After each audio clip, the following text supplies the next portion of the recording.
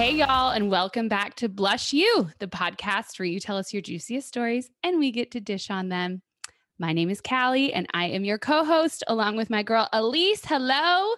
Hello. How we doing today? We are good. We are back home in Los Angeles. We were not in Los Angeles for a little bit of a stretch, and we did a lot of manual labor, but we are home. So we are better. Oh, What's going on with you? yeah. I honestly didn't even think about my sparkle. I was just so excited to hear yours. Oh, mine's good. I have a great sparkle. So I will freaking go first, and it's not going to be what you think it is. It's fine. So, okay, guys, y'all are going to be so proud of me. I am so proud of me. You know how I was bitching a lot? I always bitch. This was like a few episodes back, and it was this is so stupid, but it was about the HOA board.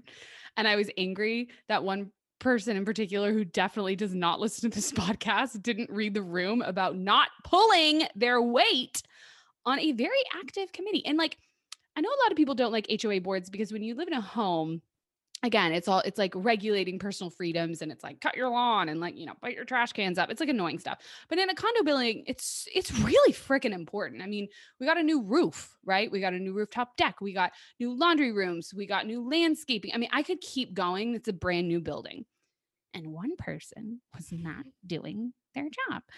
And so our due date came for like it used to be that people would nominate you, and so like multiple people would always get nominated because people have lived in this building since the beginning of time, so everyone knows them. I don't really think people love me, but anyway, that's neither here nor there. And so, so I don't know if I would have gotten nominated, but this year you can nominate yourself. So this person nominated his or him. Okay, it's fine. It's a him. It nominated himself again. And the due date came. And I was like, I am so annoyed because there's someone else who really wants to do it, who's very active, who would be amazing. And like, this is not fair. But no one was going to say anything.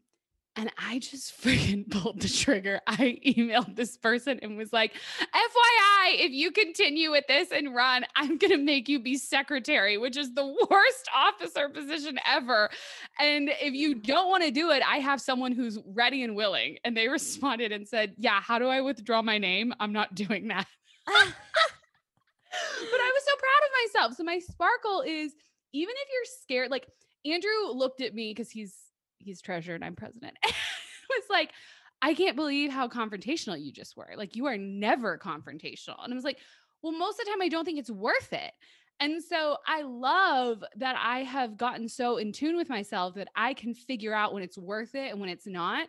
And this is one of those times where I was like, this is worth it. I am going to be fuming for an entire calendar year if I don't get over myself and just say something. It's not that hard. My email was not rude. It was very nice. It was very long, but I thought it was also unfair to like set expectations on someone that hadn't agreed to it. No one wants to be secretary. No one wants to be secretary.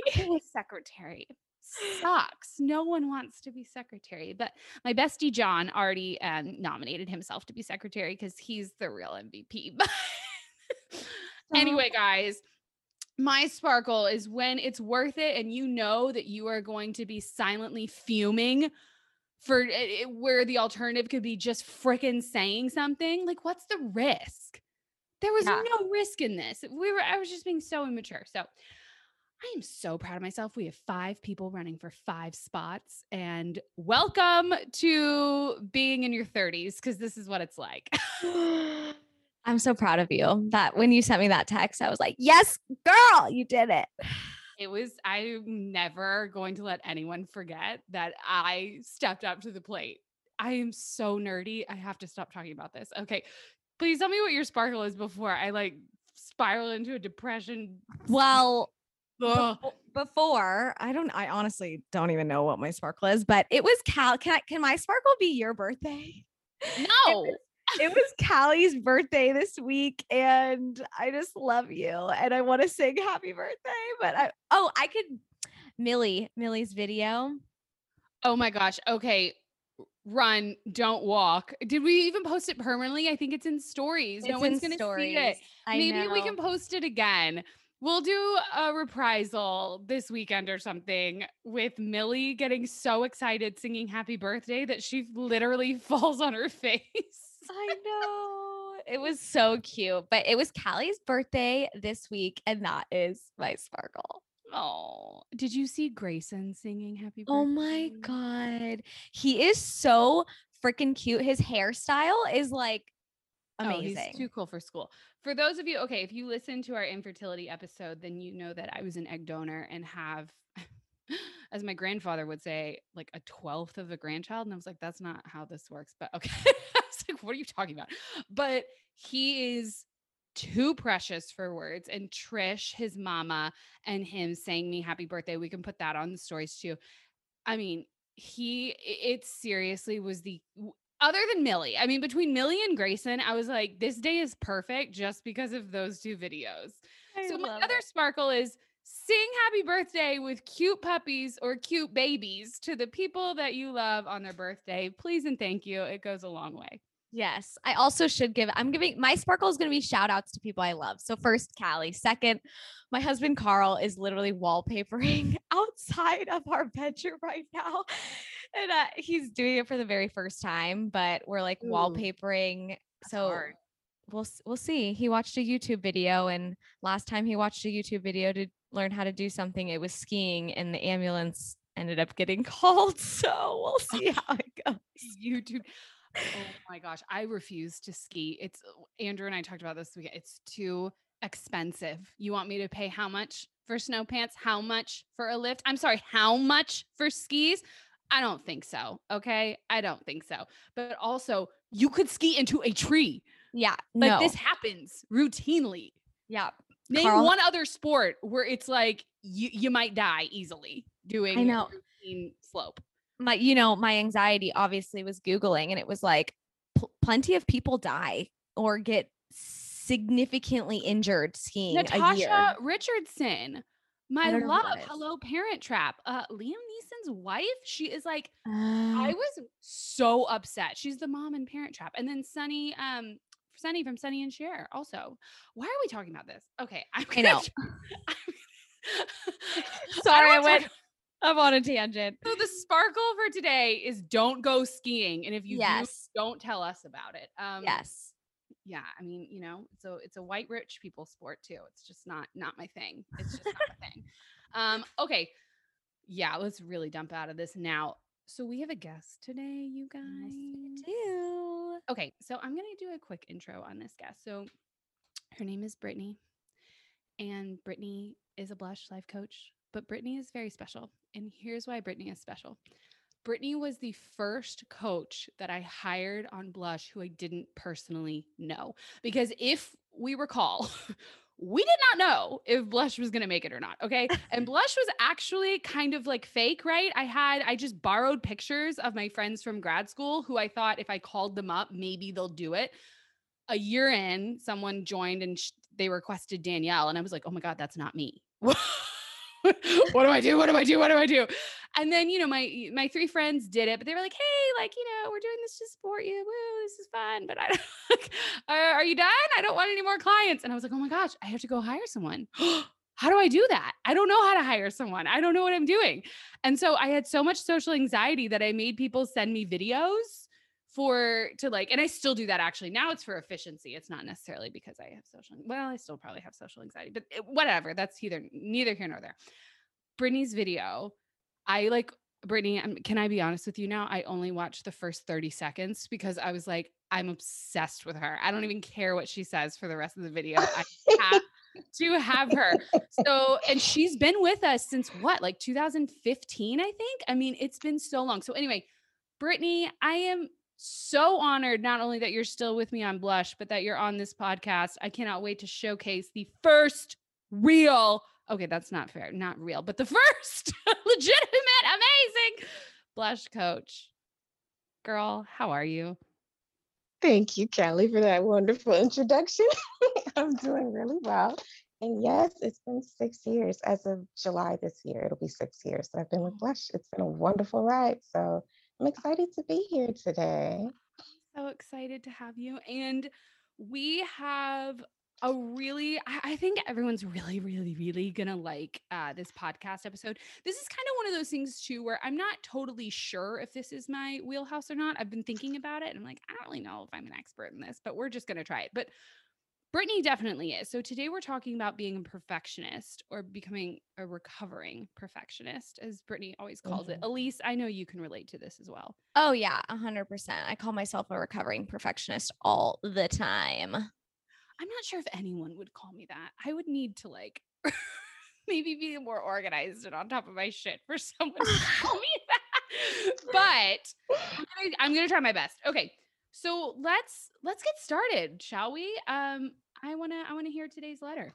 Okay, let's Yes. do it. All right. Dear bless you. I recently had a friend tell me that I was a perfectionist and told me to take the Enneagram test. Sure enough, I came back as a 1 wing 2 and am overwhelmed with all the information I am learning and need some help and guidance with what to do with all of it. For some context, I am an only child. My parents separated when I was 3, and I don't have much of a relationship with my father. My mom and I have an interesting relationship. She had a tough upbringing, so I almost feel like she tries to live her life vicariously through me. When I was little, she had me in every extracurricular activity you can imagine. I had to do all the things. I took all the AP classes in high school and had tutors and academic advisors for everything. My room had to be spotless, and I had to look put together all the time. I started doing pageants when I was 5 years old, which I think has a lot to do with why I'm so critical of how I look now. My mom has always been my mom was always the first to tell me when what I needed to do to be better. I honestly thought that's just what moms did, but now that I'm in my 30s, I'm seeing that there may be some things from my upbringing that are negatively impacting my relationship with myself and other people. I become almost obsessive about making sure everything is perfect, whether it's how I look. Don't even get me started on my self talk. My job as an interior designer, cleaning my home, planning a trip, you name it, I have high standards for it and beat myself up if I ever fall short. Ever since having this aha moment after digging into the Enneagram, I'm wondering if maybe being a perfectionist has any correlation to why I just don't feel satisfied in life and why I can't maintain romantic relationships. I've had a few casual flings here and there, but they always fizzle out. I've been told that I'm critical and controlling. Ouch, I know. I would love to hear your perspective on perfectionism and the impact it has on someone's life. Is there hope for me? How do I wrap my mind around welcoming imperfection? From Scared of Imperfection. Woo! Man, this seems very overwhelming to me to live this life. And don't get me wrong, it's not like I don't have any of this in me. I'm sure that I do, but this just seems like I'm exhausted, honestly, listening to this. I can't even imagine how poor, scared of imperfection lives her everyday life. I mean, it just seems like everything has to be perfect. So, I'm like really trying to figure out where to even start. I think I'm gonna, you know what? I think I'm gonna start with something that my AP English teacher, Miss Salyer, if you're out there, I still think about you and I still love you. Did you have Mrs. Salyer in South Lake, No, Elise? no, I didn't. Okay. She's like my brother and I both agree. She's like one of the coolest ladies that we've ever met. But she said something to me at the time that was really disheartening to hear as a junior in high school, but I've never forgotten it. And I think it's some of the best advice I've ever gotten, which is if you want to be disappointed, have high expectations. And I was like, oh my gosh, I think she was actually talking about it in the context of like a school dance. I mean, something really silly, but that's what she said to our class. And I was like, I'm not supposed to have high expectations of my life. I'm not supposed to have high expectations of the people around me. Like, this is so depressing. And I don't think that's what she meant. I don't think she was saying don't have standards. Okay. Standards are different than expectations. I know that sounds confusing, but to me, standards are I refuse to be treated less than this. And this is my self-confidence, showing to the world as my standards. Expectations to me are everything's going to be perfect. I'm going to have a great time. It's going to look like this. It's going to go like this. And everything's going to go the way that I think it's going to go, which, as we know, that never happens. So scared of imperfection. I hope that this doesn't like shatter your dreams here. But I think the first thing I'm going to say is you have to have a really frank discussion with your expectations. And I think the first thing you have to do is figure out, when are you setting these expectations? What do they look like? How often are you doing it? Because that's the thing. Half the time I just don't think I even think enough to have high expectations. Like I go into things and I'm like, oh, I didn't like this podcast. I didn't think about it until about 5 minutes before it started. So if this podcast sucks, well, it's not going to disappoint me because I didn't have any expectations for it. Like I just didn't think about it. But I think really intelligent, smart people think about a lot of things. And so scared of imperfection, I want you to like silence yourself at least 5 times a day and check in and see, what are these expectations that you're setting? What are they about? What do they look like? And that's where I want you to get started. Okay, but I want to hear, Brittany, I want to hear from you because I know that this is one of your favorite topics. I know that this is something that you work with a lot of clients on. So I'm going to cue you in. I want to hear your thoughts after reading this letter. So there's definitely a lot that's going on here. But you brought up a point that I really want to touch on first, because I think there's a misconception about perfectionism.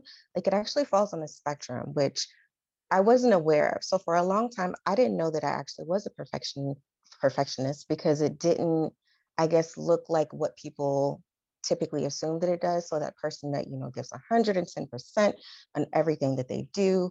And it's just like they drive and push themselves to the absolute limit, like as far as they can go.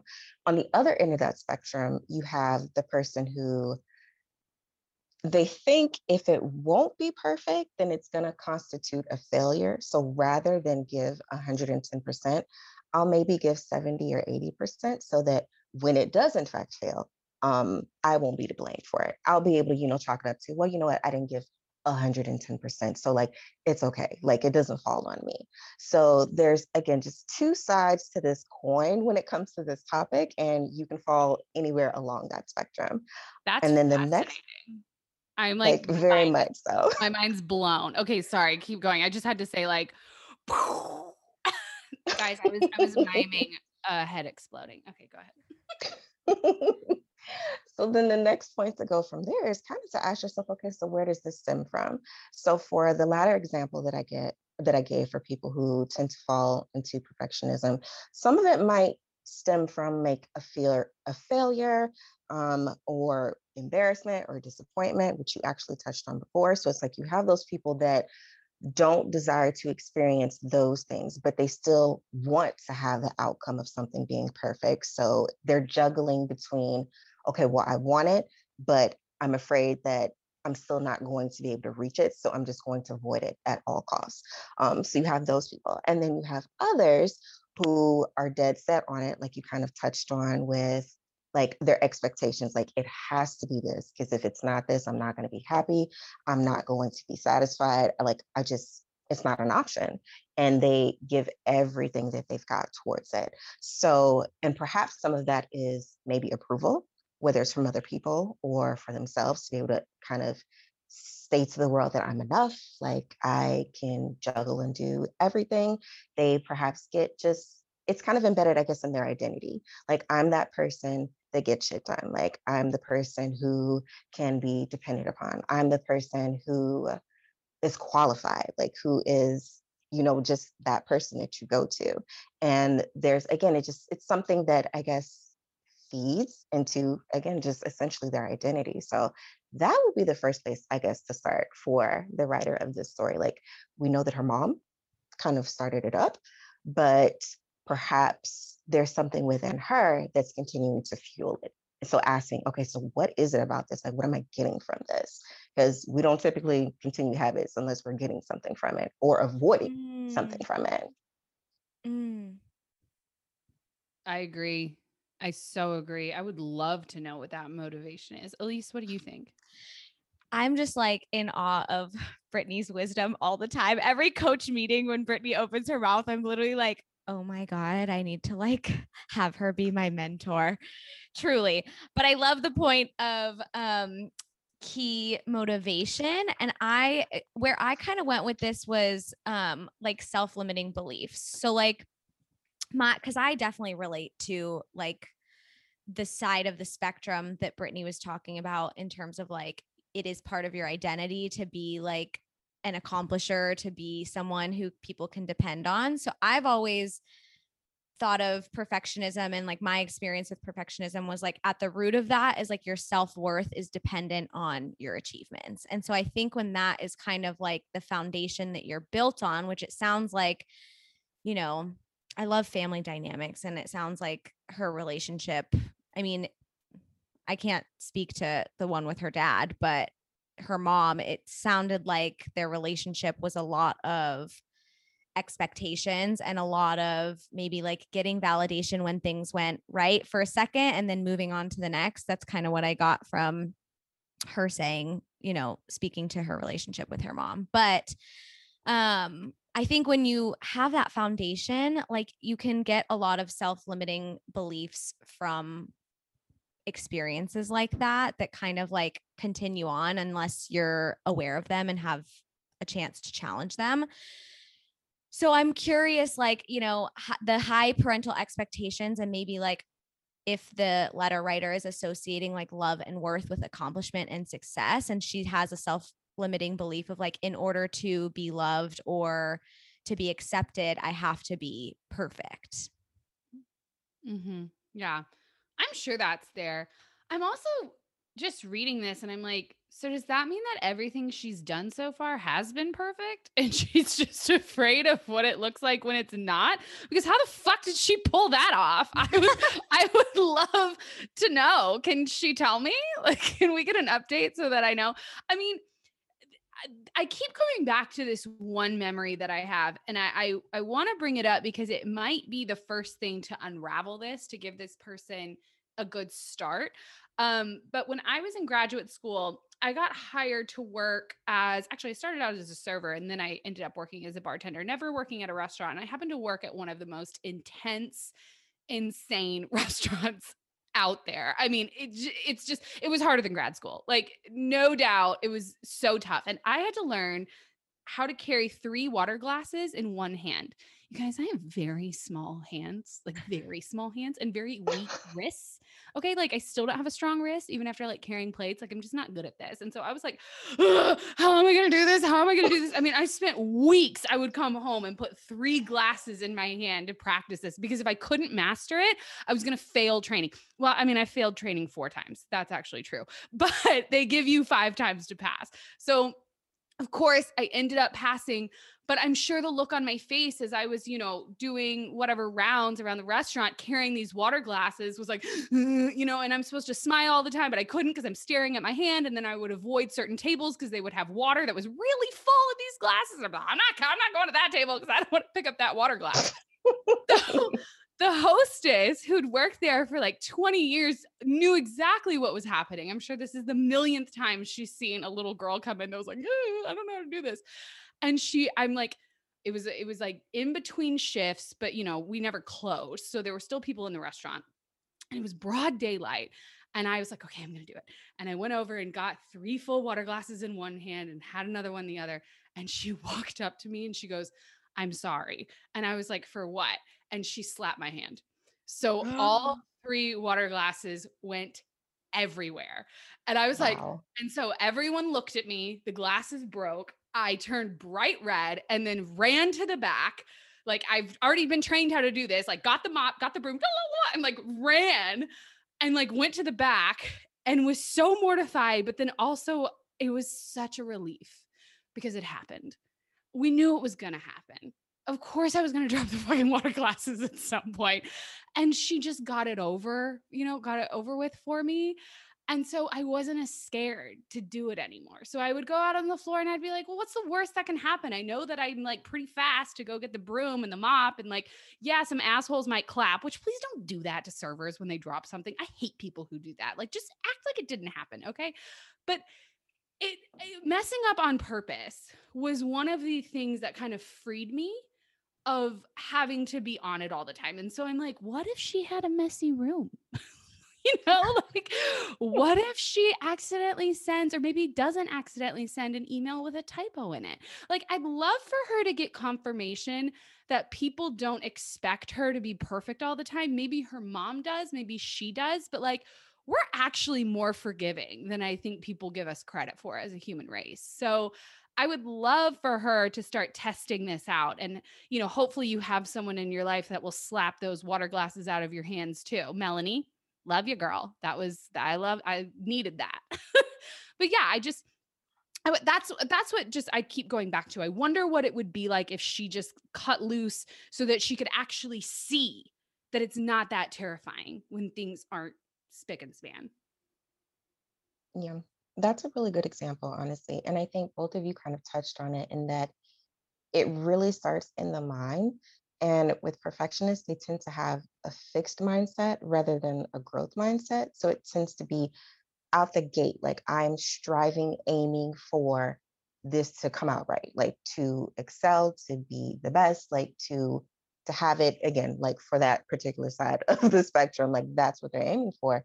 Versus a growth mindset, like you go into things understanding, no, it won't be perfect or whatever, like, but that's okay. Like that's a part of the process. Like life is about learning along the way and making mistakes. Like a lot of the learning comes from having made mistakes, and I'll be okay in the process. So it would probably be beneficial for her to take some baby steps and maybe making a typo, like you mentioned, like on an email, or just having, I guess, maybe a tough conversation with someone that she's close with, trusts, feels like she can have or be transparent with about like what it is that she's experiencing. Someone who maybe won't judge her, just for being honest about like some of these experiences that she's had and what it, I guess, would mean to walk or start this journey of trying to be more authentic. Because truthfully, when we operate in perfectionism, we're not being 100% authentic. We're trying to present the image that we think the world or whatever wants to see of us, as opposed to who we really are, which is flawed human beings. So, yeah. Oh, totally. I'm upset. Okay.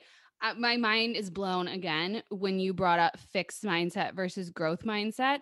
I think you're right. I didn't even think about that. I mean, of course, this is a mindset issue, but it's so helpful to actually put like a label on it so that I can understand it and hopefully she can understand it.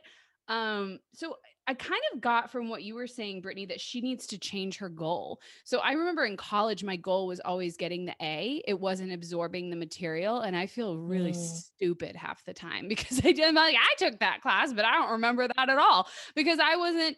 And the goal was not to learn. The goal was to get as good of a GPA as I could. And I have a higher GPA. I mean, I had an almost perfect GPA, and Andrew did not. And Andrew remembers so much shit from college. And I'm like, that would be nice if I had had the mindset to just, I don't know, learn, do what we're supposed to do. But I didn't because I was operating with a fixed mindset. So changing that goal of what is this for? Is this to make as much money as I want? Because if that's the goal, maybe you need to add some other goals in there, Is this for people's approval? Like to me, I just feel like stripping those goals immediately is going to be so difficult, but adding new ones could maybe help. So studying the growth mindset and figuring out what is a goal that's similar to learning. I would say connection, maybe community, like support, maybe, I don't know, getting better at something, which is basically another way of saying learning. I think you know what I mean. That's really interesting. And I think that could be a really great start for her to really transform the way, like really transform the relationship she has with everything, her job, her hobbies, her space, her friends, her romantic relationships that don't go anywhere. I mean, changing the goal from reminds me of like, I want to get married versus I want to create a healthy relationship. Like that's Mm. another example. Ooh, I could think we could have like a lot of examples of this. I love it. I love the like I think when I think of like growth mindset, I think of like flexibility, right? Like it's so much there's not like two options that you have like an A and a B, right? Like there's like a gray area in between. So I think you're almost like setting yourself up for more peace when you have that growth mindset and that flexibility involved. And so Yes. I think that I have to bring up Brene Brown because I just love her. And we just read her book, The Gifts of Imperfection, right? And she has all these guideposts.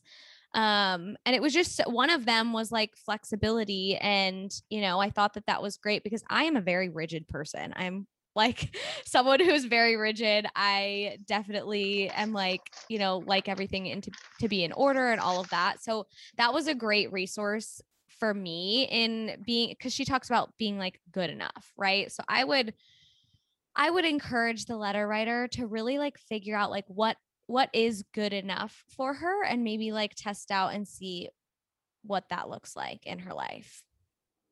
Yeah. 100% agree. Yeah.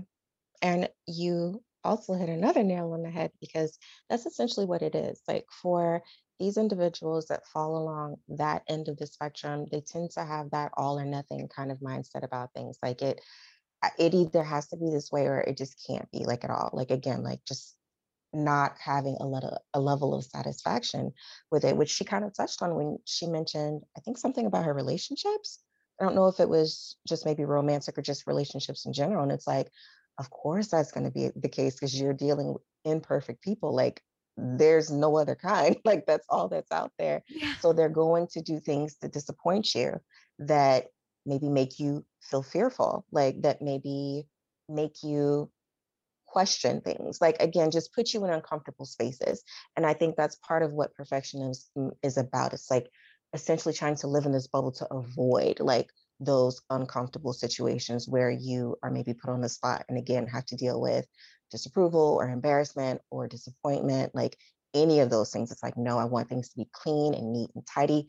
I want it to go this way, this route, or whatever is easy as possible. Like I want the clear path. I don't want the one that zigzags or whatever around here. Like, no, I want to know where I'm going. I want to know what all the steps are. Like, I need my compass. Like, tell me exactly what to do, like to avoid all of that discomfort, all of that scary stuff out there that I may not have the answers to. Like, it's just that will make me essentially uncomfortable. And it's like, but with growth comes discomfort. Like, so it's essentially kind of just normalizing the fact that everyone goes through that. Like, it's not something that's, I guess, just, it's not even necessarily something that needs to be avoided as long as, again, you have the right mindset, like going into it, understanding that that is a part of the process, not just for you, but for everyone. And if you approach things going into it that you do not have to be an expert, like knowing everything from jump, because quite often, like if I'm about to attempt a new task, I do all the research. I'm reading all the books. I'm asking all the questions. Like I'm doing everything possible to prepare me for it. Again, to avoid maybe looking embarrassed or being confused and not having answers, just not knowing. There's something about that I think so closely linked to perfectionism. Like, Mhm. is I don't like it. Like if I can't see it, I get black and white. I want that. Don't give me the gray.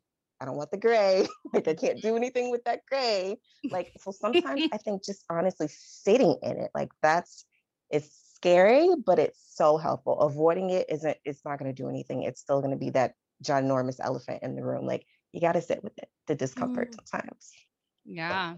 So what I got from that, I mean, beyond again, another mind blown situation, is it seems like what I'm hearing is perfectionism, or the input that you put in to be perfect, is trying to compensate for us knowing that we don't have control. So the more we put into it, the more we have control, or have the illusion of control. Again, I'm the older I get, the more I'm like, control, never heard of her. Like we don't have it. She don't live here. But I get that the idea of not having control is absolutely terrifying. And so it would make sense that in order to combat that, or to compensate for it, you're going to be putting a ton into everything you do to avoid that feeling. And so Brittany's saying, sit in it. You go sit in a corner and sit in that discomfort and deal with it, because the more you get comfortable with that, and I don't know if it ever feels comfortable, to be fair, like maybe that's not the goal, but at least you get used to it. At least you're like, okay, I know what this is. I'm not terrified of it. Like I'm going to survive because I've survived before. Mm-hmm. That reminds me of Yeah. that quote that I love that what does it say? It says you're afraid to surrender because you don't want to lose control, but you never had control in the first place. All you had was anxiety. Mhm. So good. Yeah. Like Yeah. that one. That is it. There's one more thing that keeps popping into my head, and it's the concept of time and how I feel like time could be a good, like, almost compass for you navigating this. So I know that when I'm trying to combat perfectionism, if that's really what I deal with, I'm not sure, who the hell knows. I will ask myself, what's an appropriate amount of time for this task? And am I stressing over something that should take 5 minutes, and is it taking me 30? And I've noticed that Andrew does this too. He'll have to do things and I'm like, it'll take you 5 minutes. And then he'll take an hour and I'm realizing, okay, there's a lot of fear here, right? There's a lot behind this. What's going on? What are you worried about? This is just an email, or this is just whatever. This shouldn't take you that long.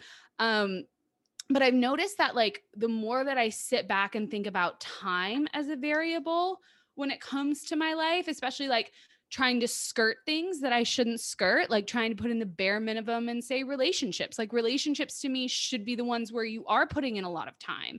And perhaps she's focusing more on things outside of the relationship and not enough time nurturing the relationship. And maybe that's why they're breaking and not bending. Just something that I kind of think about, of like, where are you allocating your time? Are you being smart with your time? Are you being efficient with your time? Because if you're not, and you're running into a lot of inefficiencies, I think that could be a good indicator of where perfectionism is controlling your life and you're not controlling it. Mm. That's a really good idea. And I love oh my gosh, so much when you said that's quite possibly why she's seeing the relationships breaking and not bending. Like, again, tied to that, the rigidness, like the fix, like it has to be this. And because humans can't uphold like these very high standards in every possible area of their life, of course, like that's essentially what will happen. Um, Another activity that I tend to suggest for my clients to do, since again, at least you are right, it definitely has to do with control and just that fear of not being in control of things, particularly if it's something you don't know. And I think at the root of it, that's what fear essentially is. It's of the unknown. So if they have a situation maybe that they are trying to address and they're afraid that it's not going to turn out exactly how they want it to, we'll do okay, so worst case scenario. We'll literally go thought by thought. Okay, so if it doesn't, what's the worst possible scenario that you can think of the Mhm. situation going wrong? And then they'll give me an example, say, okay, and then what would you do as a result of that? And then they'll give me an answer and I'll say, okay, and if something else worse happened, what would you do as a result of that?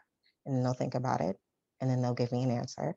And I'm like, okay. And then if for some reason that solution or whatever that you came up still doesn't work, then what would you do?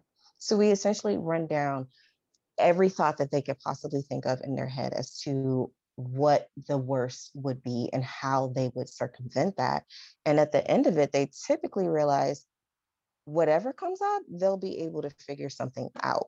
Like, and I think it gives them a sense of calm because it's like before it was just these thoughts that were kind of floating around in their head that they didn't really want to look directly at to even like kind of ponder. Like, I don't want to go down the road of what could potentially happen is I don't know how I would deal with it. And it's like, okay, well, this activity is really set up to kind of help you figure out how you would deal with it because that's life. We kind of figure things out along the way. And it seems to be pretty helpful because it gives them some insight into what I guess they essentially would be made of, and that the problem wouldn't necessarily be as big as they think of, because usually the examples are really far out. It's like there's no chance. So the likelihood of it happening is like really, really far off.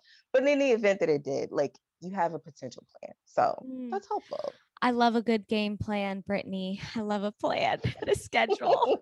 Oh, And I but I think would go ahead, Elise. I think that brings like some element of predictability. I say this all the time, but when I did play therapy, like the cardinal rule of play therapy is that predictability equals safety and security for a child. And I think that that applies to like all human beings. And so while as you were going through that, I literally was like, okay, like you're coming up with a game plan, you're creating some predictability, which gives you that sense of control and it gives you that sense of safety. Like, okay, literally worst case scenario, I'm still breathing, I'm still moving, I'm still functioning. Like, I will be okay, even, Mm, if it's hard, because we're resilient. yeah.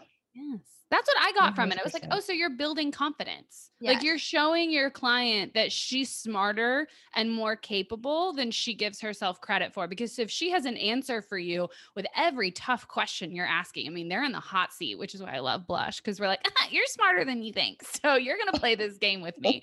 But at the end of that game, it's like, oh shit, I had an answer for every negative outcome. Maybe I can handle this. And so I love that game. I play it with my clients too. And eventually we stop playing, because eventually they've realized they don't have to go through every single outcome because they know that they can handle it. And that's the goal. Mhm. And that's the whole thing here. It's like there's no need to be scared of imperfection. I don't think that's something to be fearful of. But I understand that at the beginning, it can be scary because it's just really just being scared of the unknown. That's all it is. It's not necessarily being scared that things aren't going to be perfect. It's that if in your mind that's all the goal is, well then what's left? It's scared of the unknown, which is a completely normal fear, and I think all of us have that in us. Mm-hmm. Agreed.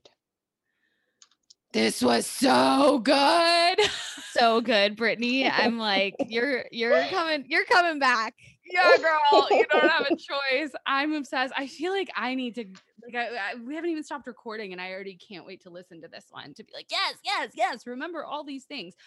Okay. Do y'all have any final thoughts for Scared of Imperfection? I think the last thing that because I wouldn't be me if I didn't point on, because she made a comment about like, don't even get me started on my self-talk. And so I think, really figuring out who your inner critic is and being able to challenge that inner critic and challenge that negative self-talk is also going to help you in the path of like the good enough track, the recovering perfectionist track that we're on. Mm-hmm. Yeah. What's your inner critic's name, Elise? Barb. Mine's Khaki. Khaki. I love it. Yeah, you told me to name her a while ago, and I was like, okay. Yeah, mine's Barb. And I've heard a lot of like Karens. I make all of my clients name their inner critic because then it kind of like disassociates it, right? Like it's a third party that we can like be like, Barb, shut up. It's not today. I don't have time for this. Yeah. Okay, Britt, what about you? Any last thoughts for Scared of Imperfection? I think probably just lovingly letting her know that your life will be more enjoyable, like the more you decide to release and just kind of let go, and to understand that that's going to be a process. So not to put pressure on yourself to try to overcome this overnight. This life literally is a journey of us getting better, growing, learning, making mistakes, reassessing, relearning, unlearning, like all of that. So just keeping that in mind, because I think it can help to really take some of the pressure off one day at a time. I totally agree. And perfect people are so boring. I think my final thought is there was a study done where a professor went into a class twice. I think it was like the same class, or maybe it was like a sample that was really similar. And the first time he went in and was like, okay, I know what I'm talking about. I'm confident. Woo, woo, woo, woo, woo. And the second time he went in and had mustard on his shirt. And afterwards, they looked at the reviews, and the class where he had mustard on his shirt got better feedback because people relate to people who aren't perfect. People relate to I'm sorry, that is my cat in the background. If y'all can hear that, it sounds like he's dying. Guys, meet Grandpa, okay, who is also not a perfect cat. So I think he's meowing in agreement here. But it's true. Being imperfect, having flaws is relatable. There's been studies, like I just cited, that show that prove that. And so I also want to close out saying part of the schism that you have in your relationships might be that you're not relatable. It's exhausting to be around people who are always perfect. It's not fun. I'm not friends with anyone who's perfect. And why would I be? Because they're so boring and they're all up in their heads figuring out what their next move is. And I can't relate. And I think that's something to really think about. How can you show up as your relatable self? Not necessarily putting mustard on your shirt because you know that that's going to get people to like you, but what makes you right imperfect? And start, doubling down on that and giving yourself some space to explore those sides of yourself that maybe aren't that great.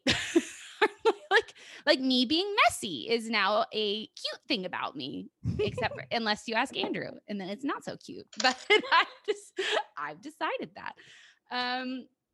Okay, again, wow, this was so good. Brittany's got to go because Brittany has a session with a blush client. So we're going to wrap this up. Guys, please write into us at blushyou@joinblush.com with your story. If you want some advice and if you want Brittany to come back and, have her give you her wisdom, then you can request. We take requests. I will take a request, especially after this episode. And then if you are wanting to play the game with us and be in the hot seat, then use promo code BlushYou in all caps for 25% off your first month. I think you're really going to love it. You see today exactly what we do, and we do not let you off the hook. Let me tell you that. So again, thanks for being here. I hope you guys enjoyed this episode as much as I did. And Brittany, thank you so much. Like, wow. Loved being here. Bye, Good. everybody. Thank you, Brittany. We love Bye, you. everyone. Bye.